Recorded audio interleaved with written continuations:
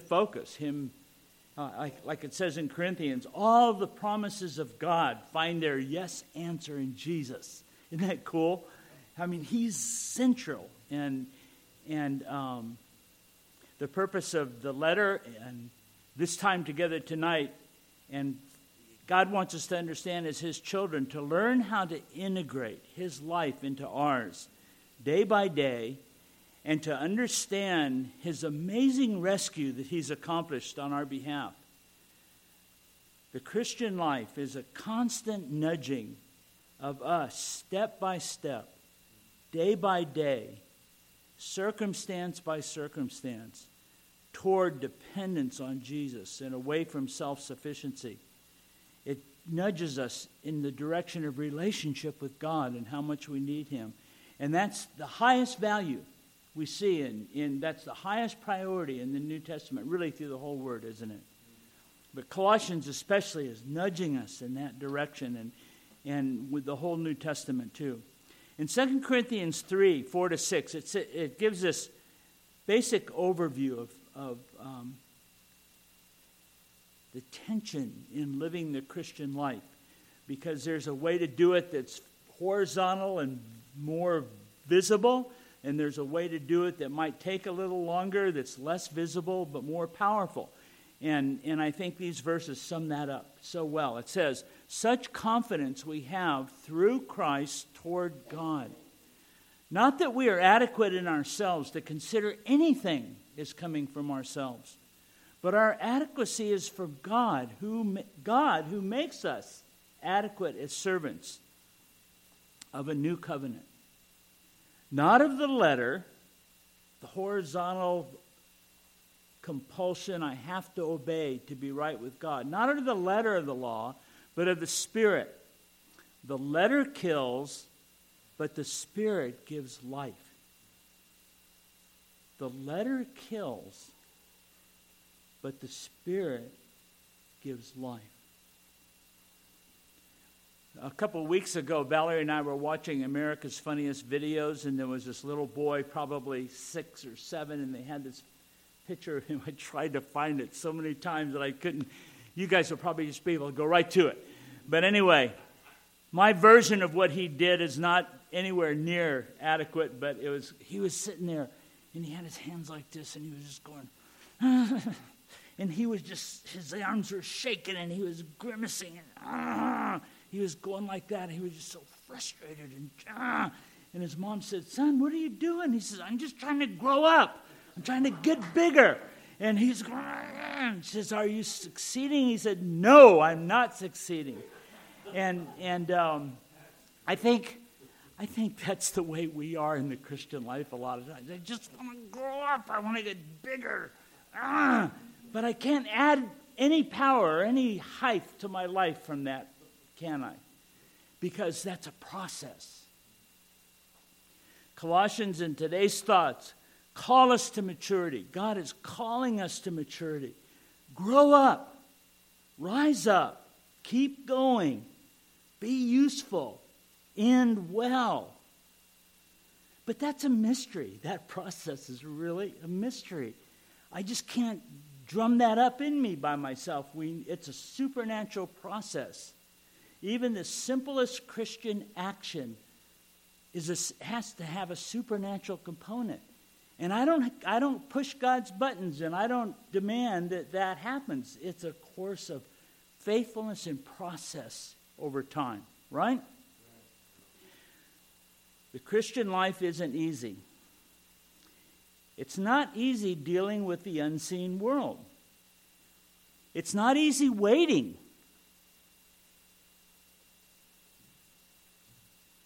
It's not easy understanding how do my decisions in this flesh and blood life influence eternity as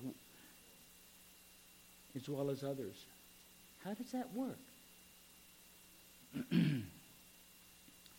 We're going to be looking at a few things in Psalm 116, I think, that are marks of maturity, and help us assess our walk with the Lord Jesus.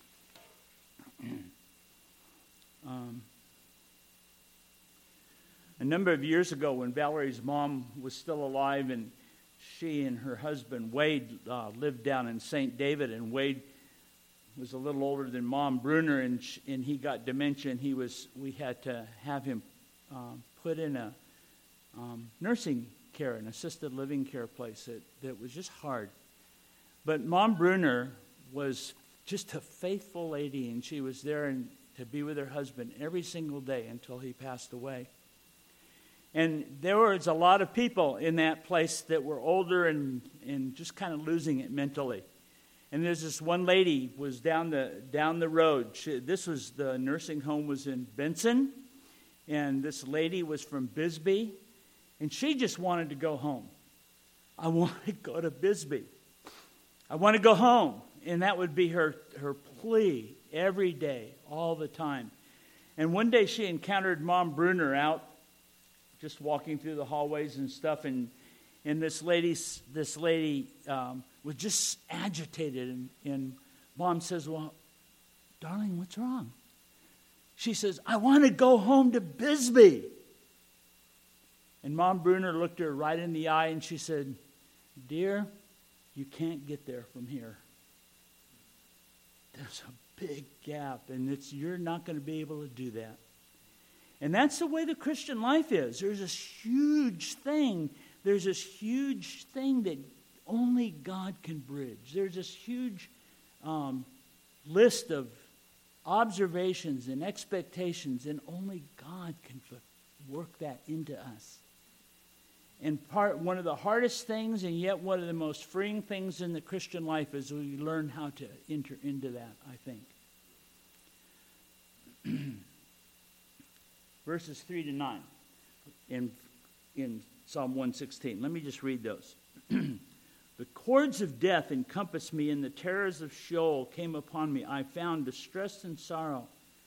Then I called upon the name of the Lord. O Lord, I beseech you, save my life. Gracious is the Lord and righteous. Yes, our God is compassionate. The Lord preserves the simple. I was brought low, and he saved me. Return to your rest, O my soul, for the Lord has dealt bountifully for you. For you have rescued my soul from death, my eyes from tears, and my feet from stumbling. I shall walk before the Lord in the land of the living.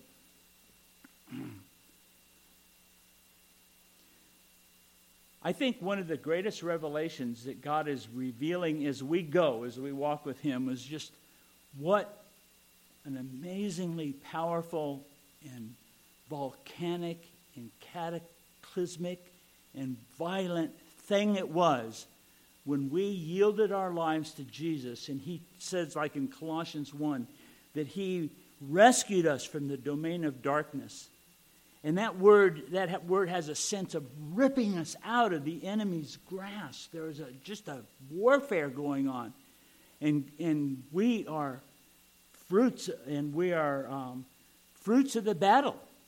And we don't even think in terms of how violent it was. And there was warfare, this clash at the cross and clash at the grave happened.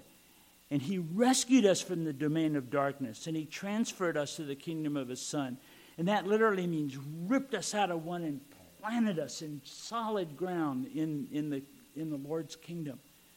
And this is a big thing. It's just not a nice little thing to read. It was just an eternal fruit of this battle that's been raging through eternity. And I think part of the Christian life is we grow in our appreciation from that, and we see just what an awesome God we have, that he ripped us out, and we start viewing our lives differently.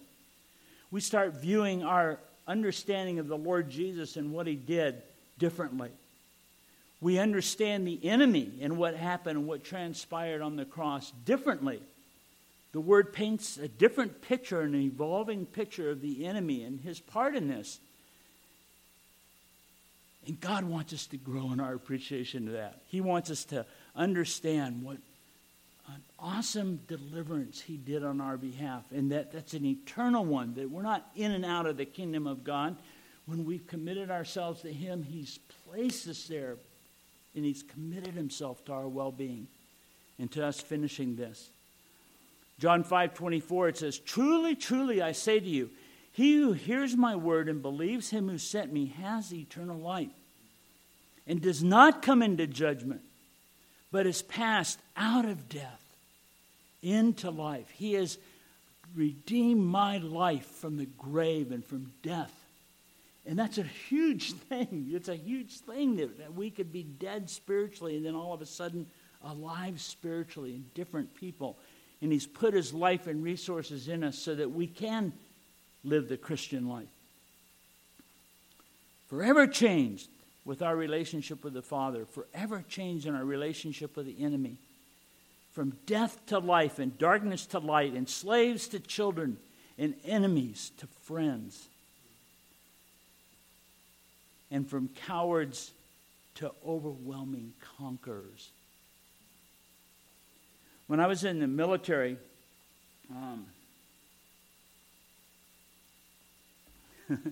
I was in the military because I didn't know why I was in college, and I did poorly, and during the height of the Vietnam War got drafted. And that was a scary time. I was just a new believer at that time, and it was one of the greatest things that God could have done for me, putting me in the military, even though it was scary. I had the opportunity because I loved the military and I did well and I wanted to honor God in my life there. And I had the opportunity to go to Officers Candidate School, which is really intense. And I was trained as an artilleryman, and I also fired missiles, Nike Hercules missiles. But the 6 months that I was in Officers Candidate School, I was a slave of a man by the name of Lieutenant Schwartz. He was my God. He was a lieutenant, brand new, freshly shined gold bars, and he was in duty, and I had to jump when he said jump, and I had to run when he said run, and I had to clean my clothes when he said clean my clothes. And he was my God for the time that I was in the military. He was the boss. He was it. Well, fortunately, I was able to go through and did very well in Officers Candidate School, and we graduated, and we were all sitting around in our barracks, and all these, probably 60 or 100 brand new second lieutenants, bars shined up and uniform ready to go, and we're ready to check out and go home, go to our assignment. Well, up until that time, every time Lieutenant Schwartz walked into the building, the first person that saw him had to call the building to attention, and everybody would immediately stop what they're doing and just stand at attention, stand straight forward until he said, "As you were," carry on, or whatever he would do to dismiss us. So this morning, after we graduated, Lieutenant Schwartz came in. The first guy that saw him said, "Battery, attent, hut," and everybody went, you just hear everything stop. And then all of a sudden, this one dude yelled out, "Well, it's only Schwartz." And everybody just got it. And we just started laughing because we were the very same rank as him. He had no authority over us whatsoever. He really did. But for the story, it sounds good. No, but he didn't. We were the same rank. And out of respect, we would do what he told us to do, and we wanted to go home. But anyway, we got it, though, that he had no authority over us whatsoever. And that's the way the enemy is. And the Lord wants us to understand the victory of Jesus at the grave and on the cross disabled the enemy. It took away his authority. And our relationship with him is different, even though the enemy wants to come into our lives and have everybody call to attention and do what he says he's going to do. But it says in the Word, and our relationship with the enemy is clear that he has no control over us. We are children of warfare. There's this eternal conflict that's been going on from eternity past, and we see it exposed in the garden, and we see it exposed all the way through the Word. And the skies are parted, and we see the spiritual realm, and we know there's a warfare going on. And as part of the salvation that God has put us in, we're children of warfare. Like in Israel, in Bosnia, and Africa, and some of these places where there's perpetual warfare going on, those folks raise their children to understand what's dangerous and what's not. There's minefields, there's sniper places, there's armament all around, and disposed armament and blown up armament, and people just, that's part of their lives, and they teach their children to how to live life as children of warfare. Well, we are children of warfare, and part of growing and maturing in this call to maturity is to learn how to fight in the spiritual battle. And it's just as much training and just as much learning as learning how to be a soldier. We need to be, you read through the scriptures, you see the word be on the alert all over the place. You see be ready. Don't be sleepy. You just see all these exhortations that we're something to watch out for. There's danger around. And God wants us to learn how to live in this world that we're living in. He wants us to grow up and learn how to be successful in this warfare that we're in. There's training. There's awareness. Paul said we're not ignorant of the strategies of the enemy. Do you know how the enemy works? Do you know what his strategies are?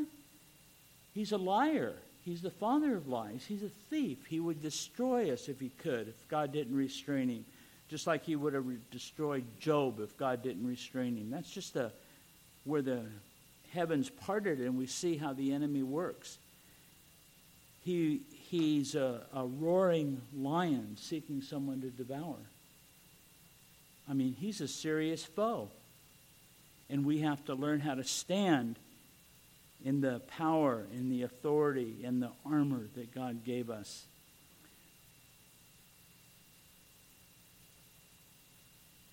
The enemy is constantly trying to thwart God's will on earth as it is in heaven. And 1 Peter 5, it says this, be sober of spirit. Be on the alert. Your adversary, the devil, prowls about like a roaring lion, seeking someone to devour. But what do? What's our part? But resist him. Firm in the faith, it says. 1 John 2. This is just an example of spiritual adolescence. It's not even spiritually mature people, and yet John says it's so important for us. And he says this, I am writing to you, young men, because you have overcome the evil one. You are strong, and the word of God abides in you. That's just a sign of adolescence, and God wants us to understand that God's word incorporated into our life and learning how to use it is a way that we resist the enemy. That word resist actually, it means withstand to the face. And who's the model for how this works?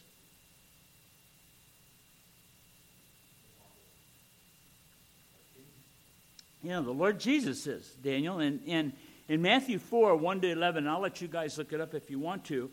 But he's the model of how this works. The enemy came and he said, if you are the Son of God, then you can turn these stones into bread. Just like that. That's true. He could have done that, right? But he would have stepped out of his sphere of being a submissive man to the Father's plan. So what did the Lord Jesus do? Satan, it is written, man shall not live by bread alone. He resisted the enemy to the face, and he applied God's word to the situation. And God just wants us to learn how to do that. Now, we have a difficulty because we don't see the enemy right here. The enemy doesn't visibly appear to us. But the principle is the same. If we are involved in circumstances where we're being condemned and accused, and that's what the enemy does, God doesn't condemn us and accuse us because there's no condemnation to those that are in Christ Jesus. But we have to learn how to say, Satan, get out of here, because God said that he has taken my sins out of the way and put them as far as the east is from the west, and he doesn't remember them. So leave me alone. And we have to learn how to do what the Lord Jesus did. So then the enemy hit him again and took him up on the pinnacle of the temple. And you know the story. And Jesus never just debated him. He just said, Satan, it is written. And then what happened? The enemy left. And we as people have to learn to assess the situation and discern what's of the enemy and what's of the world and what's of the flesh, because they're all interrelated. And we have to learn how to apply God's word to our situations so that we can be overwhelming conquerors. We can hold up the shield of faith and knock down all the fiery darts.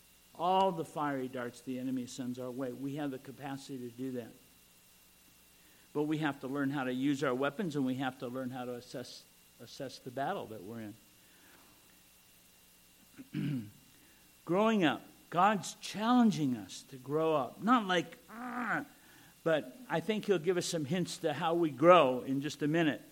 But growing up, it's ongoing seeing and increasing in the knowledge of what God has done, our salvation.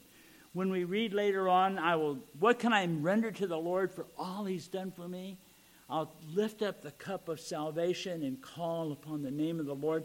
That cup should be an ever-increasing, growing cup that as we realize more and more what Jesus has done on our behalf, then we can take that and we can hold it up.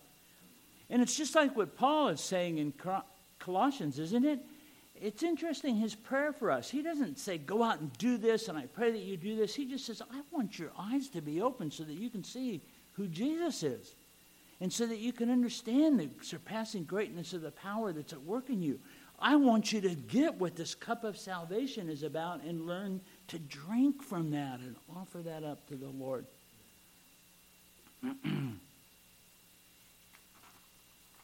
The second area that I wanted to spend a little time on is the second phrase. The first one is deliver our soul from this. Deliver our soul from death, this amazing rescue that God has done on our behalf. The second one is our tears.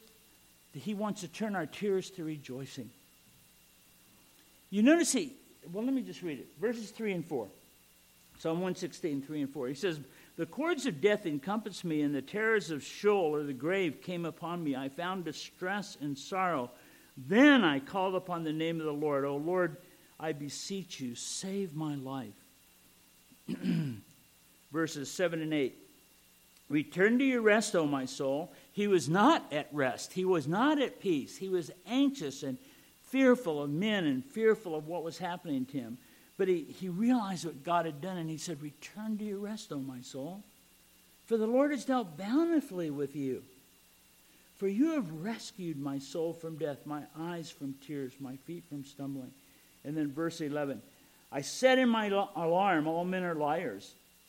There is a chapter in life, and there's a part of life that weeping may last for the night. Psalm 30 says, God doesn't exclude us from the sorrows and difficulties in life. He doesn't do that at all. But what he does is invite us to draw near to him and meet him as our very present help in trouble. 2 Corinthians 1, 8 and 9. For we do not want you to be unaware, brethren, of our affliction which came to us in Asia, that we were burdened excessively beyond our strength, so that we despaired even of life. Now this is the Apostle Paul. And sometimes we discount what other brethren go through because we have this false impression in our mind that the Christian life is life without problems and difficulties. We never say that out loud, but we sort of think that. And when Peter says, and don't be surprised at the fiery ordeal that you find yourself in as though some strange thing was happening to you. Brothers and sisters, the fiery ordeal is the normal Christian life. And if we have any expectation otherwise, we're going to live in the realm of disappointment. He despaired even in life. Indeed, we had the sentence of death within ourselves so that we would not trust in ourselves. Again, that nudging away from self-sufficiency toward dependence on him, but in God who raises the dead. Man, that's the power that I want working in me, right? And yet I get surprised at the fiery ordeal that I find myself in. Romans 5, 3-5, it says this, and not only this, but we also exult in our tribulations. Now that's a perverted person unless they understand the power of God. We can exult in our tribulations if we know what's happening in our lives. The tribulation brings about perseverance. Perseverance, proven character, and proven character, hope. Hope does not disappoint, because the love of God has been poured out within our hearts through the Holy Spirit who is given to us. So what's the purpose of our trials? They prove us. They test us. Tests aren't always bad. They expose our flaws, that's for sure, but they also expose what God has done positively.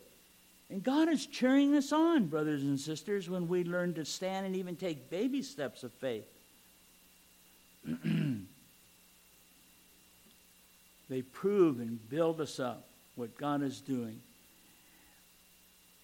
Paul says we have this treasure, this new life that God has given us in earthen vessels, so that the surpassing greatness of the power may be of God and not from ourselves. Again, that continual nudging us into dependence on Him. And He uses our circumstances and relationships, our situations in life to do that very thing. We glorify God when we respond correctly to life's circumstances. We become conduits of His love. The love of God is poured out by the Holy Spirit in our life. And He does that through our difficulties. Here's the problem. My problem. I don't like how God does that.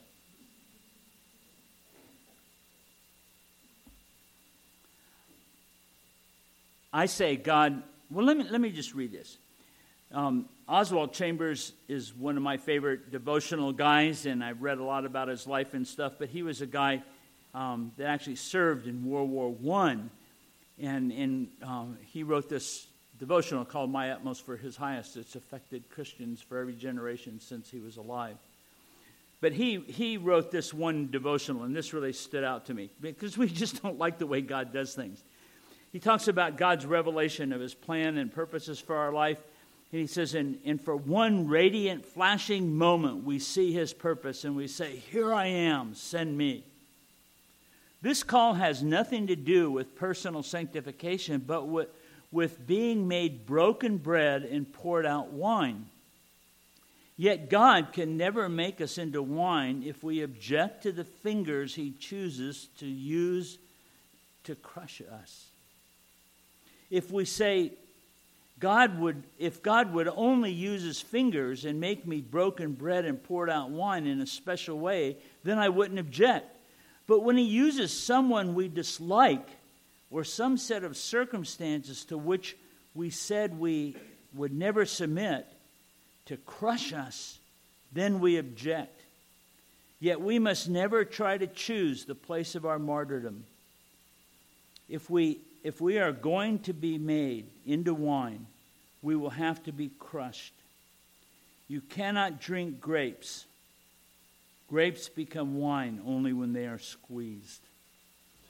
And yet we resist God's dealing in our life. God is a God, brothers and sisters, that's a collector of tears. Did you know that? There's not an instance in your life and in my life that we cry over our sin or cry over relationships or cry in our hurts or whatever, that God doesn't gather it together and He's going to acknowledge it someday. In Psalm 56 it says He has bottles that He puts our tears in. Isn't that amazing? And yet we want to be exempt from tears, but we're not. We just are not. God is a collector of tears, though. And He will acknowledge those. He uses those. It's part of the process. So the result, it's patience. The testing of our faith produces patience. And that word is an amazing word. It literally means to remain under. It's a choice. I have this pressure on me. And it's pressing me in. What's my natural reaction to that?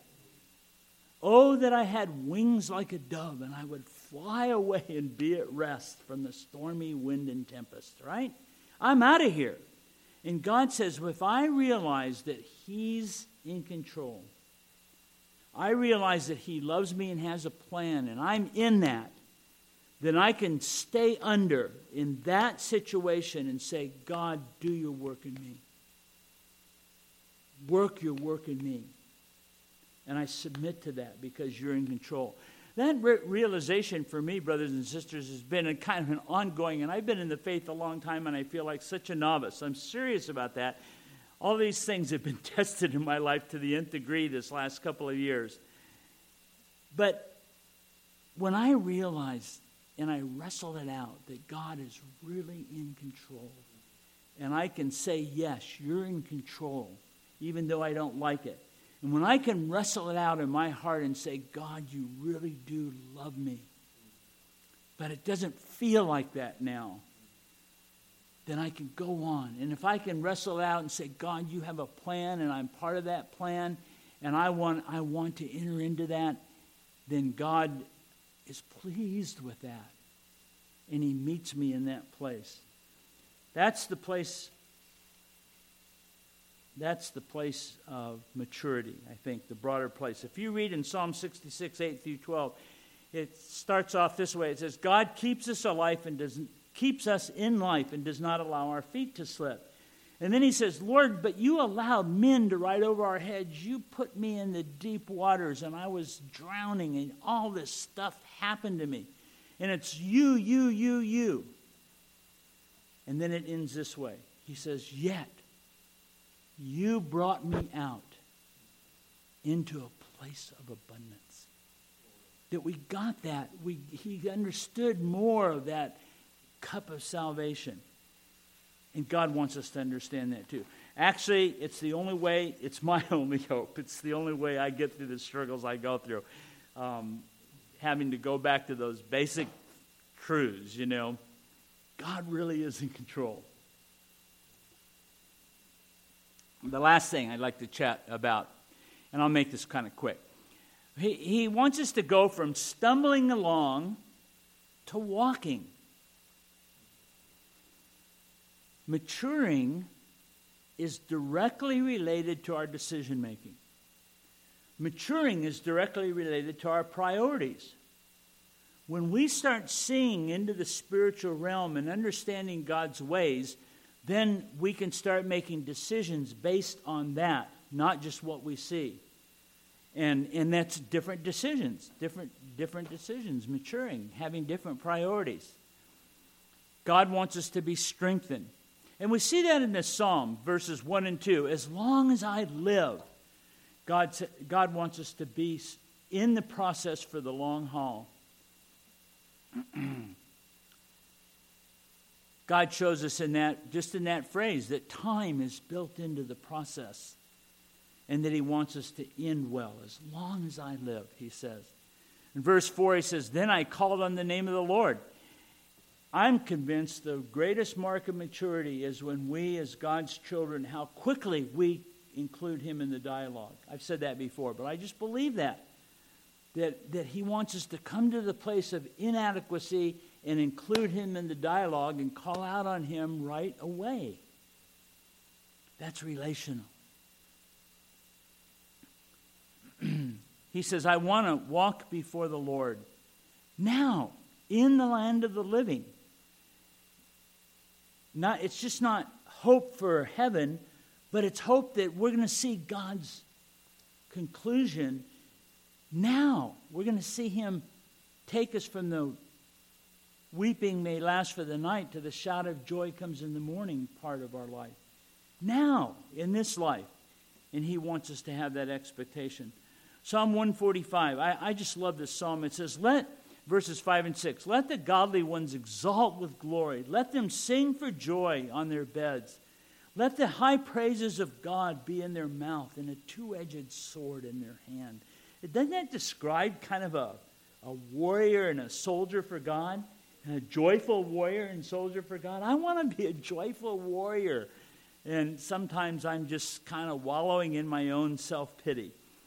But God, that's part of the process too, I guess. So, Janice, you can come on up. The worship team, Janice and Bill, come on up, guys, and we'll close this down. James 4, 7 and 8, it says this. Submit therefore to God. Resist the devil, and he will flee from you. Draw near to God, and he will draw near to you. And the question is tonight, guys, is how can we honestly assess how we're doing in our walk with the Lord and in this battle. That's a hard thing. It is really a hard thing to assess where I stand sometimes. But I think what I think God is pleased with is that we draw near and ask. That's the issue, is drawing near and laying our heart out before Him. And like the writer of Psalm 139, King David said this. He says, "Search me, O God, and know my heart. Try me and know my anxious thoughts, and see if there's any wicked way in me, and lead me in the everlasting way." You see the relational part of that? I love that. So I don't know how to honestly assess where I am sometimes in the battle, but I can draw near to God. And I can expose my heart to God and say, "You have your way in me. I want to end this thing well. I want to walk with you, and I want to end this well." We can do that by having time in the Word. That's where we get God's mind on things. This is why it's way more than just having a quiet time or my obligatory time in the Word. God wants His Word to be integrated down to the depths of our being. And we do that in the battle. We get in the Word and verses stand out to it, and we take it personally and we apply it to our lives and say, "God, this is my only hope." We put ourselves in places that will have the maximum growth. We assent to the struggles that we go through, and we allow God to have His way in us by remaining under until He removes it from us, and submit to that. That makes a lot more sense of the difficulties, doesn't it? That when God's in control and doing that on my behalf of anything that I'm going through, if the Lord Jesus came up to me in the middle of it and tapped me on the shoulder and said, "Mike, I'm in this," I would respond differently.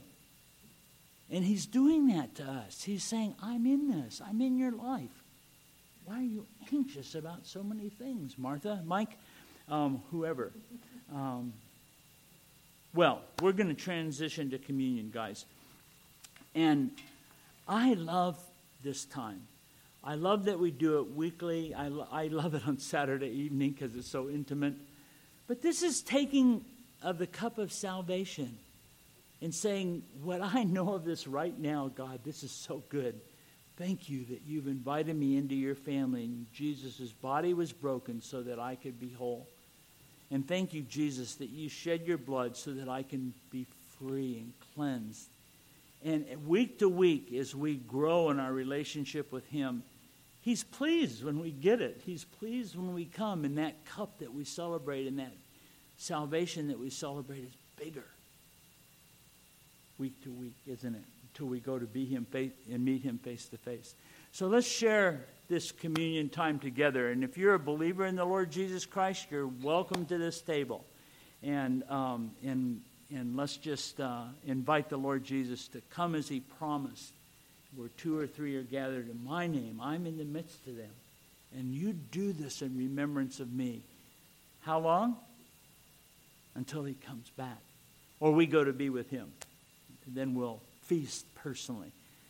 Father, we are just so thrilled to be members of your family. Lord, we don't even get it. Eye hasn't seen and ear hasn't heard. We haven't even thought about all that you have in store for us. We want to get it, though, Lord. And we just thank you for the taste that we have so far. Thank you for this bread. Thank you that it's your body broken for us. Thank you for this cup, that it's a promise of our cleansing and being white as snow. Thank you for the community of believers that we can share this together. In Jesus' name we pray. Amen.